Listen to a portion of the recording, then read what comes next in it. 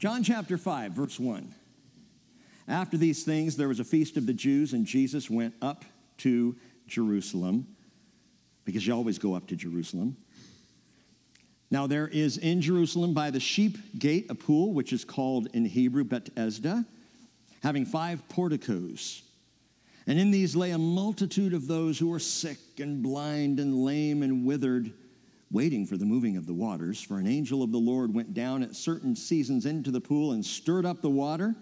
Whoever then went first, after the stirring of the water, stepped in and was made well from whatever disease with which he was afflicted. A man was there who had been ill for 38 years. When Jesus saw him lying there and knew that he had already been a long time in that condition, he said to him, "Do you wish to get well?" The sick man answered him, "Sir, I have no one to put me into the pool when the water is stirred up, but while I am coming, another steps down before me." Jesus said to him, "Get up, pick up your pallet and walk." Immediately the man became well and picked up his pallet and began to walk. Now it was Sabbath on that day. That should be followed by an ominous tone, kind of a dun, dun, dun. You wouldn't normally think that Sabbath would be followed by a tone like that, but indeed. This is an interesting story. This is the third sign, third of 7 signs in John, 7 miraculous signs that John calls out in his gospel. 39 or so different miracles that are specifically listed in the Gospels, but there are only 7 in John, and this is the third one. So when you only have 7, you know there's something significant and complete about that in a message that John, or at least the Spirit through John, is trying to get across. But I want you to note something here in your Bible. Questions are asked. There are some uncertainties. There are others who embrace him immediately, but it's okay as the beginning of a ministry. You would expect this to happen. Chapters 5 through 7 now expose a dramatic shift in attitudes toward Jesus. And we'll see that this morning. From this point forward in the gospel, we will begin to hear overtly angry, hateful, even murderous hearts beating like a growing crescendo of threatening drums all the way to Calvary. From here on, it doesn't stop. And it all begins with a pool. A pool. I shared this years ago, true story, when I was doing youth ministry in Northern Virginia.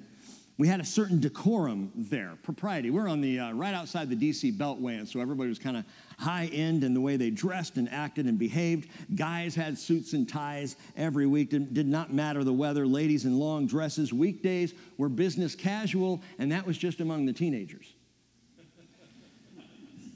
It was already a very hot Virginia summer day. It would get so hot there in Northern Virginia, if you've lived there, you know what I mean. You spent more time indoors in the springtime or in the summer than outdoors because it was just so hot and humid. And I had on my tan Dockers brown belt, tucked in, long sleeve, plaid, button-down shirt, ready to go into the office as the youth pastor. Jake would be kicked right out. And I'm all set to go. I had hair. It was combed nicely. I was good to go, had my Doc Martens on. And my wife said to me, "Rick, I need you to go downstairs." Now, we had a 3-story townhouse. The middle story was the main story. So literally, the garage was below, and then you go up steps to the main floor where the kitchen and living room was, and then you go up further steps to the 3rd floor, and you'd have 6 or so of these lined up together, townhouses in Virginia, very, very typical. And so in this townhouse, we were on the 2nd story. Cheryl asked me as I went down to the car to stop off and go get the hose from our little backyard and feed it up to the deck so she could fill up the kiddie pool up there for Corey, and I think Hannah was too little. So for Corey to play in that afternoon, he was about 2 years old. So dutifully, I went down, grabbed the hose in the backyard, and began to feed it up through the slats when suddenly a deluge of water, I kid you not, like Noah's flood, came crashing down upon me, soaking me Dockers to docks. I was wet all the way through. I'm like, yeah! And I hear up on the deck above me, "Oops." Cheryl had forgotten I was down there, and she dumped the entire prior day's kiddie pool of day-old dirty water over the end right on top of me. Soaked me totally through. She was very apologetic, played it off as if it was an accident. To this day, I think she saw her chance and she took it. I was completely soaked. Jesus made quite a splash at a different pool, at the pools of Bethesda in Jerusalem. And at this pool, some things to understand. There was, I believe, an undercurrent of religious superstition going on there. I'll explain. Under those 5 porticos, around those 2 pools, not to mention tides of tradition flowing through Jerusalem. The Jewish leaders, in all their propriety and decorum, are about to be left dripping wet and angry. I know how that feels. But again, it all begins with a pool. A pool. Chapter 5, verse 1 again. After these things, there was a feast of the Jews, and Jesus went up to Jerusalem, and there is in Jerusalem. Usually when there's a feast, he tells us what feast it is. This is the only time in the gospel that he mentions a feast, but doesn't tell us which one it is. 7 times he will list feasts by name, but here's a feast with no name. Why is that? Now, some will say, well, it's got to be Sukkot or Passover. And that's because there are some manuscripts, some translations that say the feast. Jesus went up to Jerusalem for the feast. And when there's a the, it's a significant feast, which would be Sukkot or Passover, likely, one of the two. Now, if it was Passover, then that would be 4 Passovers in the Gospel of John, which would make Jesus' ministry at least 3.5 years long. But we don't know. I think the best evidence just in the timing of John is probably Sukkot, Feast of Tabernacles. But John doesn't tell us because it doesn't matter to the story. He uses the feast really as a marker for Jesus being in Jerusalem. That's why he's gone up to Jerusalem. And really that's all we know. We can't say which feast. However, we do know which pool. We know which pool. The pool of Bethesda. Bethesda is what most of your translations will read, and Bethesda is Hebrew. Bet meaning, anyone guess? House, very good. Bethlehem, house of bread. Bethesda, house of, and then Esda, it's the house of the outpouring. We'll just go with that for right now. Bethesda, house of the outpouring. It's located in the northeast corner of the old city, just off of the Temple Mount. Some of you have stood there in that place, right in front of the Church of St. Anne's. So if you've been on one of our Israel tours, we always go into St. Anne's and sing because the acoustics are so amazing, and we come out and we're right there at the pools of Bethesda. And so they're located there right near Nehemiah's sheep gate. In fact, Nehemiah chapter 3, verse 1 says that Eliashib, the high priest, arose with his brothers, the priests, and built the sheep gate, and they consecrated it and hung its doors. So that locates where the sheep gate is.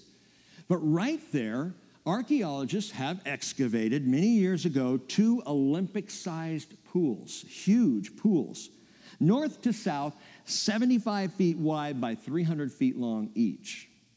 Big, deep, very deep pools.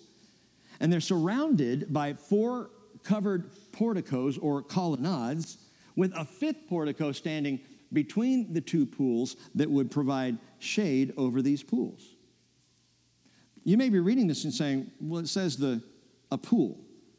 In Jerusalem, by the sheep gate, there is a pool, and it seems singular. The Copper Scrolls agree with the archaeology that there are 2 pools. The Copper Scrolls, you know the scrolls supporting, verifying the scriptures in stunning ways, and then in 1948, Israel becomes a nation. You think that's by accident? In 1952, as the digging continued on, they ran across copper scrolls. Literally, all the other scrolls were either parchment or they were papyrus, but these were rolled copper scrolls. Very, very thin, hammered thin copper. And as they began to study them, they began to discover that they read like treasure maps. And there are many who to this day believe that the copper scrolls are treasure maps to the temple treasures that are buried all throughout the Judean desert. They've never found them. but they have the copper scrolls. Well, the copper scrolls refer to this pool right here, but call this pool Bet-Esda Tayin.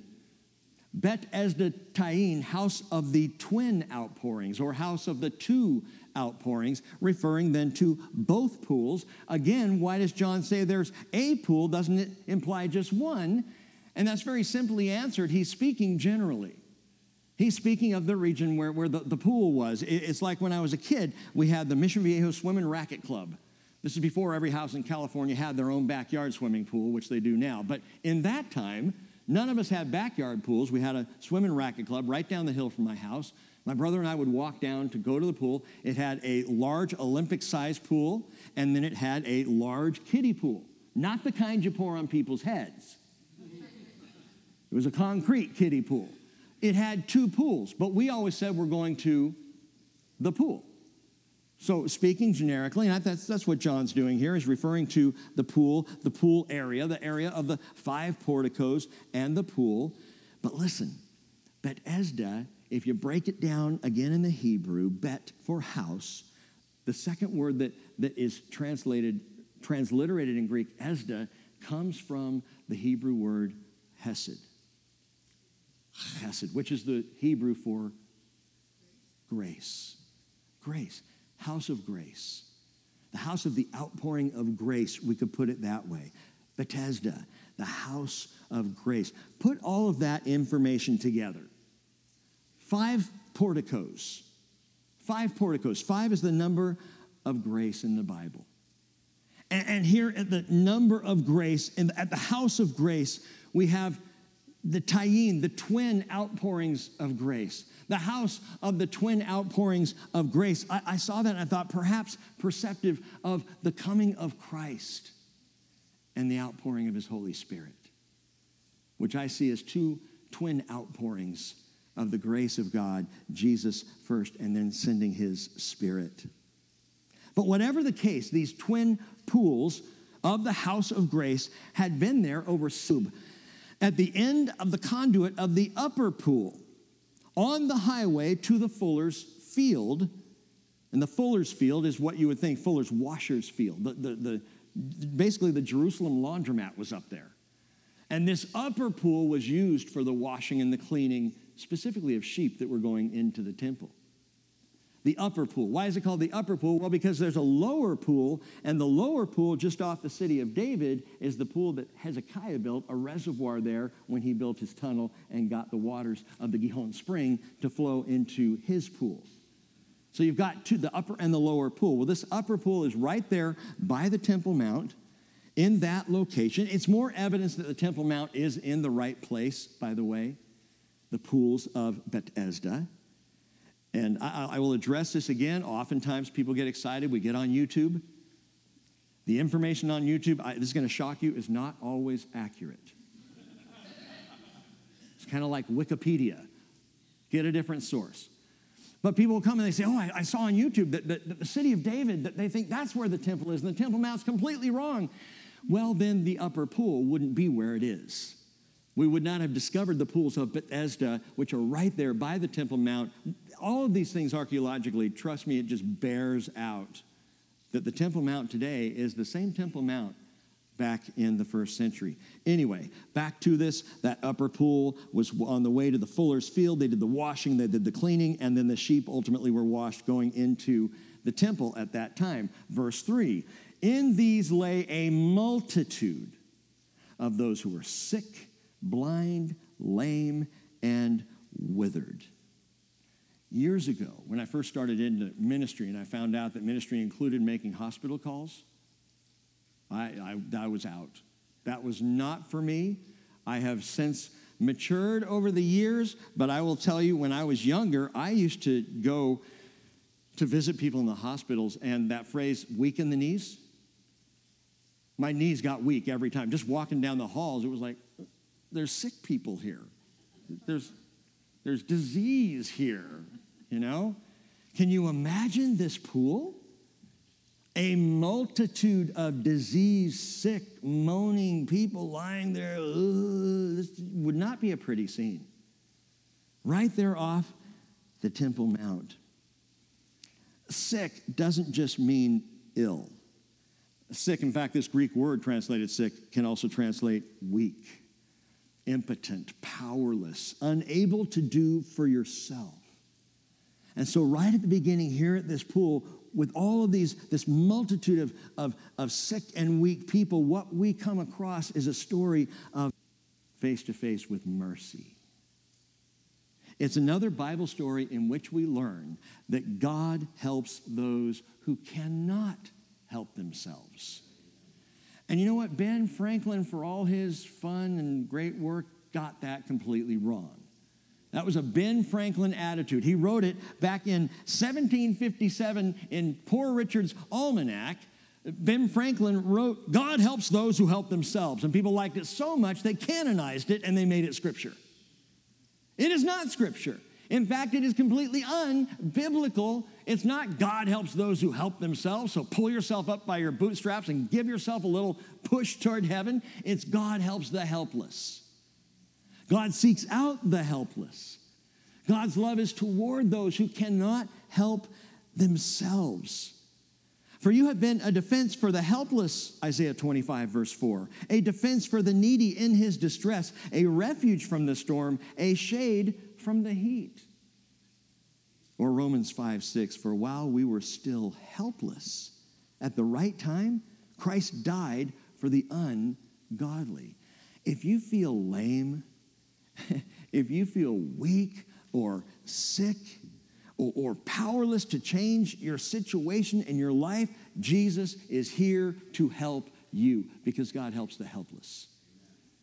And we see this so vividly in the story before us that Jesus even makes his way up to the upper pool, to this position of this multitude of helpless, sick, ill, diseased people is a stunning thought. Verse 3, they were all waiting for the moving of the waters. For an angel of the Lord went down at certain seasons into the pool and stirred up the water. Whoever then first, after the stirring up of the water, stepped in and was made well from whatever disease with which he was afflicted. This statement in your Bible is probably in parentheses, right? Or it may even be tucked off in a margin somewhere with a little note to this. Some manuscripts have this, some manuscripts do not. The earliest manuscripts, quote unquote, don't have that little verse and a half. That doesn't mean they're not authentic. It just means the earliest manuscripts that we have on record don't have that, but many others that are high quality, many others that are compelling do have that verse. It kind of leaves us with the question, what do we do with this? Why is it in parentheses? Well, partially because it's so strange. I mean, this is weird. This is uncharacteristic in the Bible. And if it wasn't here, what's interesting is in verse 7, all the manuscripts we have the lame man referring to the waters being stirred. So what we think is going on here, and I'm going to give you two perspectives on this. One, it just is what it is. It's a supernatural stirring by an angel of the Lord that heals the first person in the water.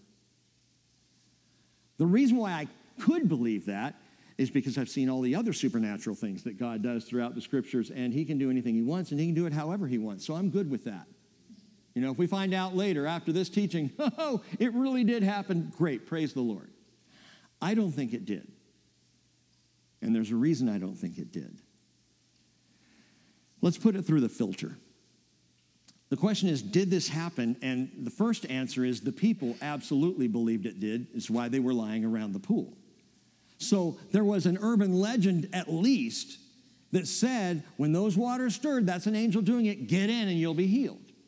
This urban legend had gone on for a long time. But if we put it through the filter, then what we understand is, from archaeology, these pools are fed by a system of stone pipes. So there was, back in the day, Solomon's pools, and they had natural springs that fed and then rushed through the pipes and would feed this pool. But those natural springs from time to time would have this intermittent rush of water coming through. Currents and bubbles would flow in and it would stir up the waters in the pool. So there is a natural explanation for what the people saw with their eyes as they lay around the pool waiting to get well, that perhaps that's just what was going on. And what John's doing here is he's acknowledging that urban legend. This is what the people were doing there. This is what they believed at the time. Think this through with me, though. If it's true that an angel stirred the waters and the first one in got healed and the last one in was a rotten egg, does that sound like grace? It doesn't work like God's ministry tends to work. It's possible, I guess, but it actually sounds more cruel than Christ-like to hold out the carrot of a healing. If you get in first, it's really a survival of the fittest sickest. It's the strongest that can get in. You're the one who's going to be made okay. It's like religion. In fact, it's very religious as a perspective. Religious always plays to the first and the best. Religion is always about survival of the self-righteous. Jesus is not about that. Jesus in the story doesn't even acknowledge the stirring of the waters. He acknowledges the man. He acknowledges the situation, but he says nothing about the water itself. I just don't think it sounds like Jesus. It doesn't sound like a God of grace who makes the helpless righteous. He doesn't play games with those who are helpless and sick and indigent and can't get themselves in the pool. Oh, sorry, back in a year. So it doesn't sound like God to me. Again, I'm not going to argue the point. If it's the Lord, it's the Lord. Can he do this? Yes, he could do this. Does it sound like the heart of Jesus to do this kind of thing? No, it does not. And if God is behind this and there is an angel stirring up or was an angel stirring up the waters at the time, well, then there would be a grace explanation for it, and I just haven't found that yet. But here's the thing. I'm not really interested in the origin of the bubbles, angelic or piped in. I want to see what Jesus is about to do. And I think going through John, we talked about this Wednesday night, I want to see what Jesus does. My favorite thing about going through John chapter 4 with y'all on Wednesday night was just seeing Jesus. I just had that sense of watching as he just watch Jesus, and I want to do that. So watch him. Imagine the scene. Jesus comes up to Bethesda Tayin, the two pools, the 5 porticos, surrounded by, as John said, a multitude of sick and withered people all lying around. This pool, once used for a laundry, is now used for stinking sheep to clean them up before they're taken in to temple sacrifice. It's going to be wet. It's going to be humid. It's going to be smelly. It'll be hot. And it's filled with a multitude of moaning indigents. It's Rick as a youth pastor in the hospital again. Room to room. And there Jesus comes to the pool. By the way, there's one other thing at the pool to note. It's every man for himself. If the first person in is the first person healed, you're not helping somebody else. You help yourself. But this man, he couldn't. I look at the scene and I think so much for the house of mercy or the outpouring of grace until this day when the Lamb of God came through the sheep gate and arrived at the house of grace. Verse 5. A man was there who had been ill for 38 years. Sound familiar? Ironically, the same length of time the Israelites had to fully rely on the grace of God as they were in the wilderness. God watered them. He fed them 24/7 at that time in the wilderness. Keep that in mind. Verse 6. When Jesus saw him lying there and knew that he had already been a long time in that condition, he said to him, "Do you wish to get well?"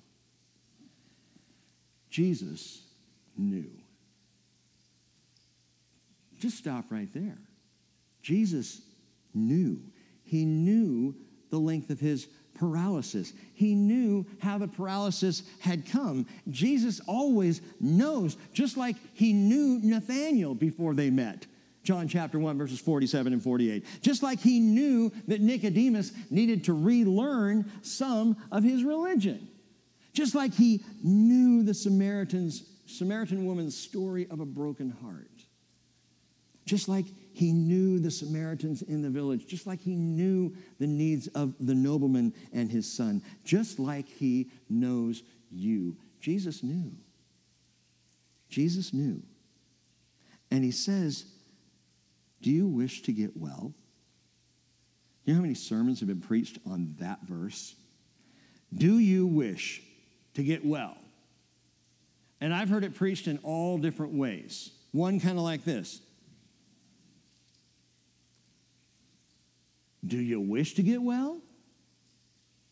How, you've been lying there 38. Do you wish to get well? Because if you wish to get well, you'd be rolling into the water eventually, wouldn't you, dude? And that's the sermon that I've heard, and it focuses on the man more than it does on the Savior. Jesus says again, do you wish to get well? Don't read into it more than what's here. It's the same offer that Jesus makes to everyone. It's the same offer he makes again and again and again. Do you want what I have for you? He pinpoints this man out of the whole multitude, mind you, to say, do you wish to get well? Back in John chapter 3, verse 7, he said to Nicodemus, do not be amazed that I said to you, you must be born again. Or to the Samaritan woman, John chapter 4, everyone who drinks of this water will thirst again, but whoever drinks of the water that I will give him shall never thirst. The water that I will give him will become in him a well of water springing up to eternal life. He's making an offer. Do you wish to get well? Imagine Jesus, knowing the heart of Jesus and the compassion of Jesus, kneeling down next to this lame man, this hapless, hopeless, helpless man, and just saying, hey, do you wish to get well? I don't believe this is cognitive intimidation. I think it's compassionate invitation. Well, why does he ask it? Because healing must be received. It's got to be received. Because Jesus, in his tenderness, never forces himself on anyone. Do you wish to get well? Hey, if you desire wellness, if you desire wholeness, if you want salvation, I got you. But do you want it? That's always the question that he asks. Do you want to be saved? Verse 7, the sick man answered him, and he said, Sir, I have no man to put me into the pool when the water is stirred up. But while I am coming, another steps down before me. And Jesus said to him, get up, pick up your pallet and walk. The word get up, one word in the Greek, it's ager. And I can hear Jesus saying it with strong, firm, convicted voice. Get up, ager, get up. It's the exact same word, by the way, same word, same phrase, get up, pick up your pallet and walk, that Jesus will use to the paralytic who's lowered through the roof in Capernaum. Matthew 9, Mark 2, Luke chapter 5. Two different stories, two different lame men, same exact verbiage. Get up, pick up your pallet, and walk. Get up, says Jesus. And it's a powerful voice, I guarantee you, because it is the voice of Christ. The voice of Jesus saying, get up, eat of the Son of God, and those who will hear will live. Look down at verse 28. Do not marvel at this, for an hour is coming in which all who are in the tombs will hear his voice and will come forth. How will they come forth? Jesus is just going to say, get up. Amen. Get up. I try that with Chris. Man, that kid can sleep. I need to get Jesus in there because there are some mornings I don't think it's going to happen. Get up, he says. The voice of Jesus. I want to point out something, and we'll go back at this on Wednesday night, but look at verse 25 again. Jesus says, truly, truly, I say to you, an hour is coming, and now is, when the dead will hear the voice of the Son of God, and those who hear will live. And he is talking about a very specific group of people, that is those of the resurrection and the rapture. They will hear. Those who have died prior to the calling out of Jesus. That's who he's talking about, because he says they're going to hear the voice of the Son of God and they will live. We will hear him say, come up here, perhaps get up, and off we go. The dead in Christ and the alive in Christ go up. But note this, verse 28 is not about the rapture. This is now judgment.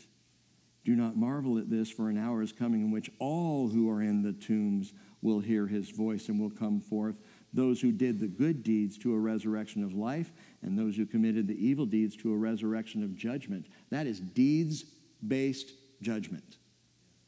That's the great throne judgment at the end of the kingdom, Revelation chapter 20. And it doesn't matter if you believe in Jesus or not. When you go into the grave, you will hear him say, get up, and you will get up. If you believe in Jesus as you go into the grave, when he says get up, you're going home. If you reject Jesus and go into the grave, when he says get up, you will be getting up for judgment day.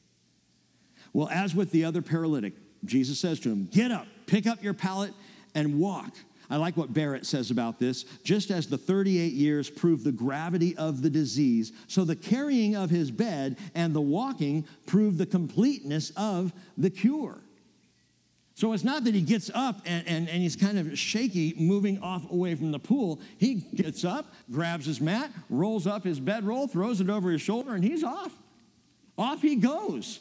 He is completely healed. Verse 9. Immediately the man became well and picked up his pallet and began to walk. Now it was Shabbat on that day. Oops. You can't have people hauling their sleeping bags around on Shabbat. That is just not okay.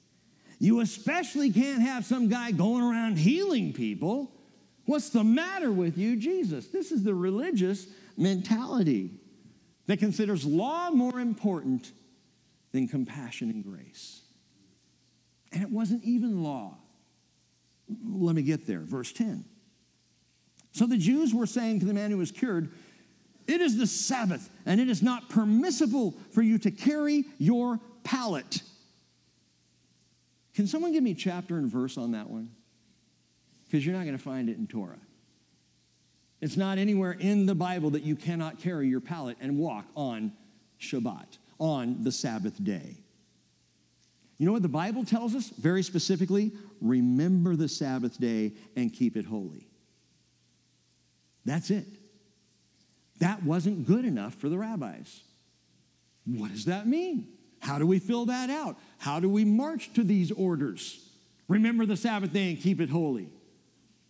What if you are in Jerusalem and you're at an elevator? Be careful on Shabbat. Don't get on the Shabbat elevator or you're going to hit every floor going all the way down with no buttons. It was all made up. It was all additional law to help them keep the Sabbath. If I told you today, here's the task, here's your homework for today. After church, after lunch, about 3 o'clock this afternoon, I'd really like you to take a nap. First of all, how many of you would go home and start going, well, wait a minute. Did he say use a pillow? Should I ever use a pillow? He didn't say anything about a blanket, but it's kind of cold in the house right now. I'm not sure if I pillow and blanket. Do I get under the covers? Well, no, that's like going to sleep at night. I probably shouldn't do that. Maybe a nap on the couch, that would be okay. Oh, no, that would mess up the pillows on the couch. Perhaps I should. And next thing you know, you're so wide awake stressing about how to take a nap, you miss the nap. And that's what's going on. All these laws and rules, I've told you, 39 categories of work. 39 categories were developed over time by the old rabbis. Thousands of pages of legal rulings and regulations. It's just like the U.S. Congress adding pork to a bill. And that's not even kosher.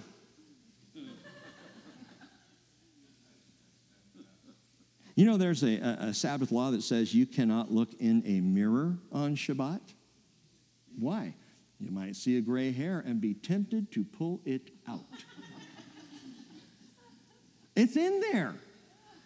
When you start down the road of legalism, this is where you go. You miss the joy, you miss the healing, you miss the rest, you miss everything that God has for you. Do you wish to get well?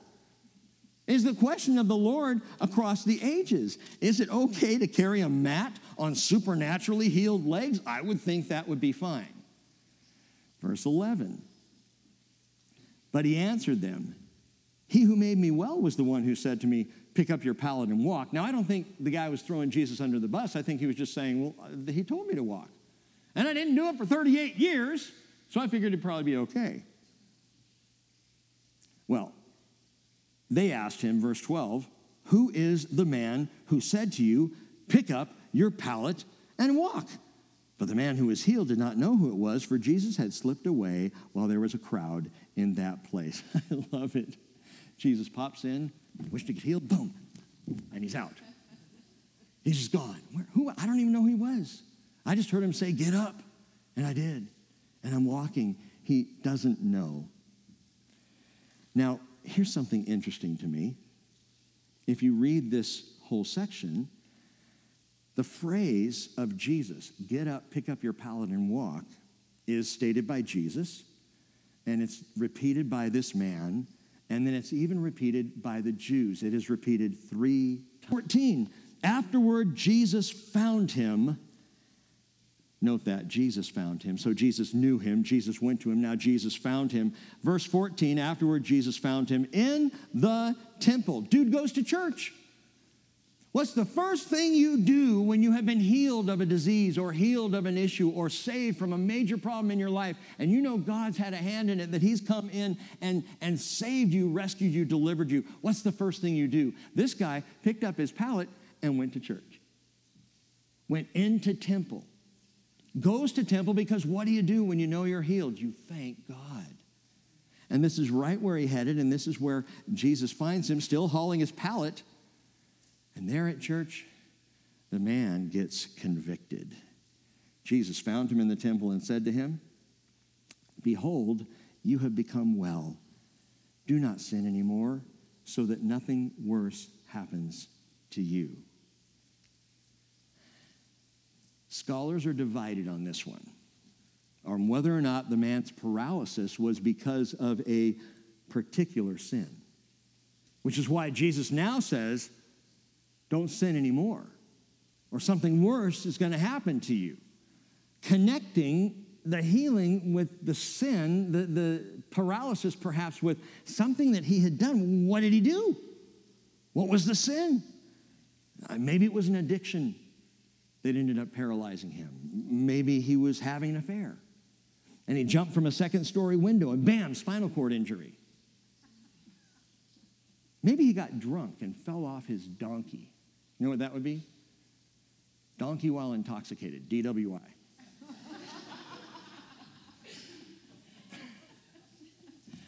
The point is, we don't know. What did he do? What was the sin? We don't know. What's the sin behind his paralysis? I don't know. Why does it matter? There's something more significant here. Sin makes everybody lame. Sin paralyzes every one of us. It leaves us all helpless. That's what sin does.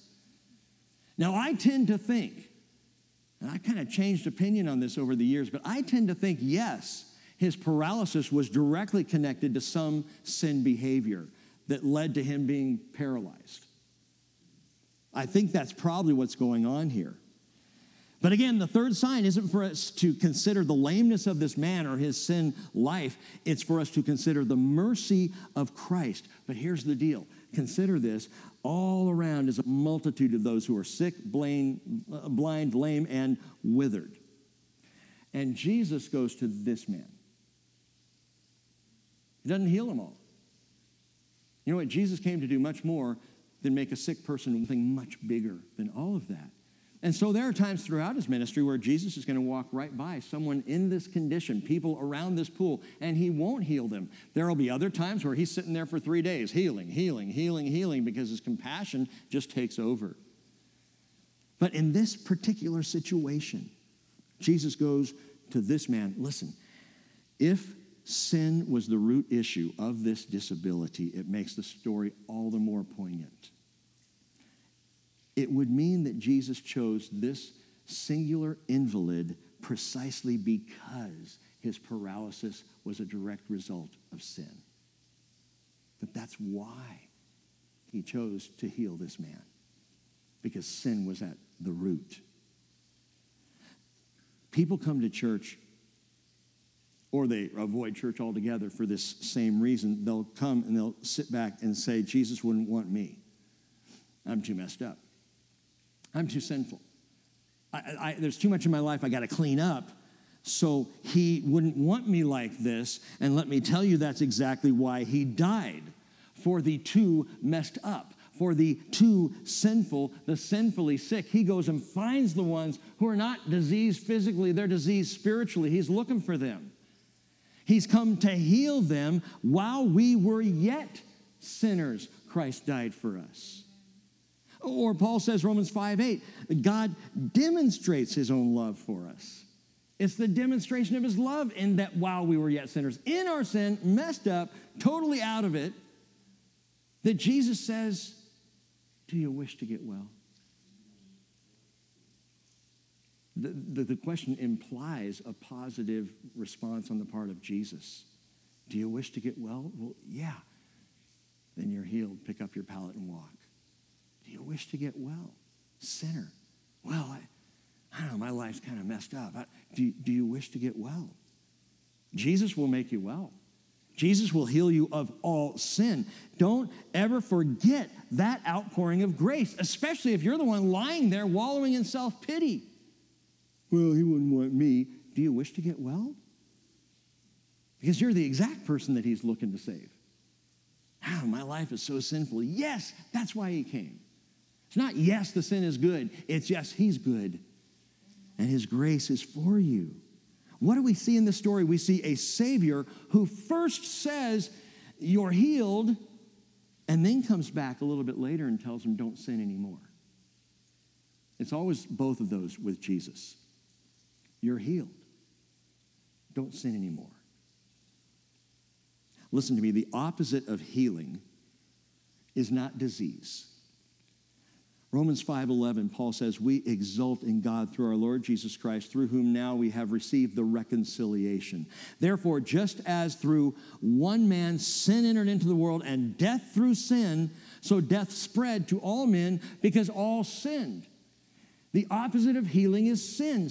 Healing is to deal with sin. It's not just a disease factor. In all the healings of Jesus, sin was the greatest concern of the Son of Man. Romans chapter 7, verse 12, Paul says, the law is holy, and the commandment is holy and righteous and good. Therefore, did that which is good become a cause of death for me? May it never be.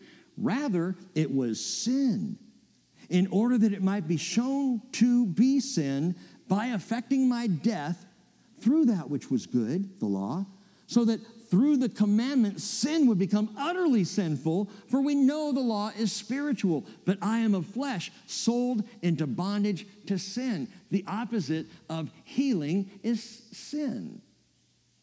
And healing is God's answer to sin, which is why in the book of James chapter 5, verse 14, he writes, is anyone among you sick? Then he must call for the elders of the church, and they are to pray over him, anointing him with oil in the name of the Lord Jesus. And the prayer offered in faith will restore the one who is sick, and the Lord will raise him up. And if he has committed sins, they will be forgiven him. Because true healing heals not just the flesh, but the spirit. True healing is Jesus saving us eternally. Verse 14, continuing.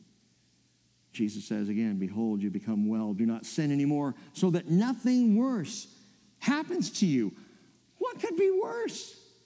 The man had been 38 years an invalid, which would tell you if this was sin related, the sin was a long time ago. 38 years. What could be worse than that? How about an eternity in hell? Matthew 18, verse 8, Jesus said, if your right hand or your foot causes you to stumble, cut it off. Throw it from you. It's better for you to enter life crippled or lame than to have 2 hands or 2 feet and be cast into the eternal fire. And with the other lame man in Capernaum, Jesus did the same thing. He looked at him, this lame man on this pallet, lowered down through the ceiling, and he looks at him, he says, son, your sins are forgiven. First thing out of his mouth. We didn't lower him down to get his sins forgiven. We lowered him down because he can't walk. Son, your sins are forgiven. Then he says, Mark 2, verse 9, which is easier to say to the paralytic, your sins are forgiven, or get up, same word, get up, pick up your pallet and walk, but so that you may know that the Son of Man has authority on earth to forgive sins, he said to the paralytic, I say to you, Agar, get up, pick up your pallet, and go home. He offers the forgiveness. It's beautiful. He does this with the adulterous woman. It's forgiveness first, salvation first, sanctification second. We talked about this on Wednesday night. It's grace first, and then it's conviction. And with the adulterous woman in John chapter 8, the story coming up in a week or 2 or 10, I don't know. He says to her, John 8:11, I do not condemn you either. From now on, sin no more.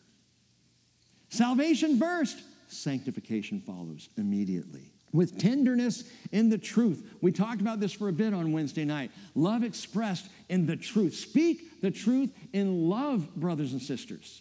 Which means we acknowledge sinful lifestyle in our families, among our friends. We acknowledge it for what it is. We don't ignore it, look the other way, sweep it under the carpet. We say, yeah, that. Someone says, so you think how I'm living is sinful? My answer would be, yeah, stinking, smelly sinner. No, that's not what you'd say.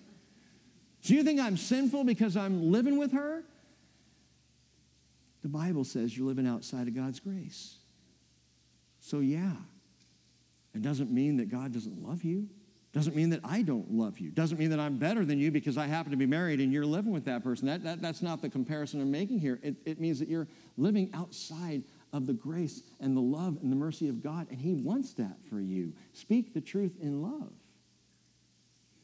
Deal with it as it is. I know we live in cancel culture. I know you are not supposed to say anything that might offend someone in the least. Then you're never, again, going to be able to share the gospel. This just hit me, but cancel culture at its end game is to stop the gospel. Because the cross is an offense. And people are offended to find out that they are living in sin. That offense is going to come, must come, but with that offense can come salvation if we speak the truth in love. That's tenderly, compassionately, not trying to prove ourselves better or right or more holy than others. And if you've had the same kind of sin behavior in your past, you can use that. I was right there. I was living that way just like you are right now. I didn't know any different than you. Let me tell you what's different for me. Speak the truth in love. Jesus always does this. Behold, you've become well. Do not sin anymore so that nothing worse happens to you. Well, verse 15, the man went away and told the Jews that it was Jesus who had made him well. Again, I don't think he's throwing Jesus under the bus. It's just as he goes out, they go, hey, have you found him? Oh, yeah, it's Jesus. He's right back over there. I like the blind man in John chapter 9. Similar story. They find him, and he says, oh, yeah, it's Jesus. They ask him, who gave you sight? And he goes, why, do you want to be made well too? Hey, man, when you're healed, you want everybody to be healed. So he just tells them, yeah, it was Jesus. For this reason, verse 16, the Jews were persecuting Jesus because he was doing these things on the Sabbath. Dun, dun, dun. But he answered them, my Father is working until now, and I myself am working. Here's the shift right here. You could even underline this in your Bible, that verse 16 violated law. He violated their standard of righteousness. He was dressing differently than what they required, spiritually speaking. Isn't it interesting? Immediately it says they were persecuting him, going after him, angry. I mean, there's something I don't understand. People who reject Jesus get so angry and oppositional to his grace. What he offers is such a good thing. And you know, you've dealt with this. People who don't want that Jesus, the more you bring up the gracious, merciful, new mercies every day God, the more they go, don't talk to me about it, and they go, I don't want to hear that. Even says they're persecuting him, and again, they will right up to the cross. And he says, my Father's working until now. This is Jesus' answer to their Sabbath argument. My Father is working until now, and I myself am working. Jesus' response to the Sabbath shakedown is very simple. He says there's something higher than human rest. In fact, something upon which our rest absolutely 100% depends. Do you know what that is? It's his work. My Sabbath depends on his work. I don't get Sabbath if God stops working. He has to work for me to take a Sabbath. Now, you might hear that and say, wait a minute, so does God break his own Shabbat? Does God break Sabbath? Let me read this to you. Psalm 121. I will lift my eyes to the mountains. From where shall my help come from? And I've told you before, that is a picture of being surrounded. The mountains are not the place of the help. Okay, so Mother Superior in Sound of Music was completely wrong. You don't look to the mountains for help. You look to the mountains and go, oh, there's a storm up there. I'm not going there. And in the shadow of the threat, I will lift my eyes to the mountains. From where shall my help come? My help comes from the Lord, who made heaven and earth. He will not allow your foot to slip, and he who keeps you will not slumber. Behold, he who keeps Israel will neither slumber nor sleep. The Lord is your keeper. The Lord is your shade on your right hand. The sun will not smite you by day, nor the moon by night. The Lord will protect you from all evil. He will keep your soul. The Lord will keep your going out and your coming in from this time forth and forever. How could God rest and do that? How could God take the day off? If God took one day off this world and on mine, if God took a day off, took his own day of rest, you know what? According to rabbinical code, if God's providential care for Israel is constant 24/7, day and night, then yes, he would be violating rabbinical code. So you throw that up in the face of the rabbis and say, guys, what do you do with that? And they scratch the yarmulkes and they came up with something. They say, since God carried no load outside the limits of his own dwelling, that is heaven and earth, and lifted up nothing to a height which exceeded his own stature, therefore, all he did fell within that interpretation of what is admissible on the Sabbath. Now that is lame. The explaining away and trying to justify when the truth is, as Jesus says, my Father is working until now, and I myself am working. There is a work ongoing. Answer me this question. When it says that God rested on the seventh day after the 6 days of creation, God rested. When did that day of rest for God end? The Bible never says it did. What do you mean? According to the Hebrew pastor, it never ended. God finished creating, and Shabbat began for the Lord. Listen, Hebrews chapter 4, verse 9, there remains a Sabbath rest for the people of God. He's speaking of Israel. For the one who has entered his rest has himself also rested from his works as God did from his. So there remains right now a Sabbath rest in the Lord to this day. Well, except when Jesus said, my Father is working. No, right then. God was working. Jesus was at work and yet in Sabbath. And yet at rest. Call it a working holiday if you want to, but for God, it's never been about sanctimonious religion. It's God wanting the helpless to stop being lame and to enter into his rest. There is a restfulness with God. I love days off like that. When I'm off, my ideal day off is not to sit in a chair and stare out a window. Can you imagine? Who could do that for the whole day? I'd be bored out of my mind. Give me a book or something. Give me something to do.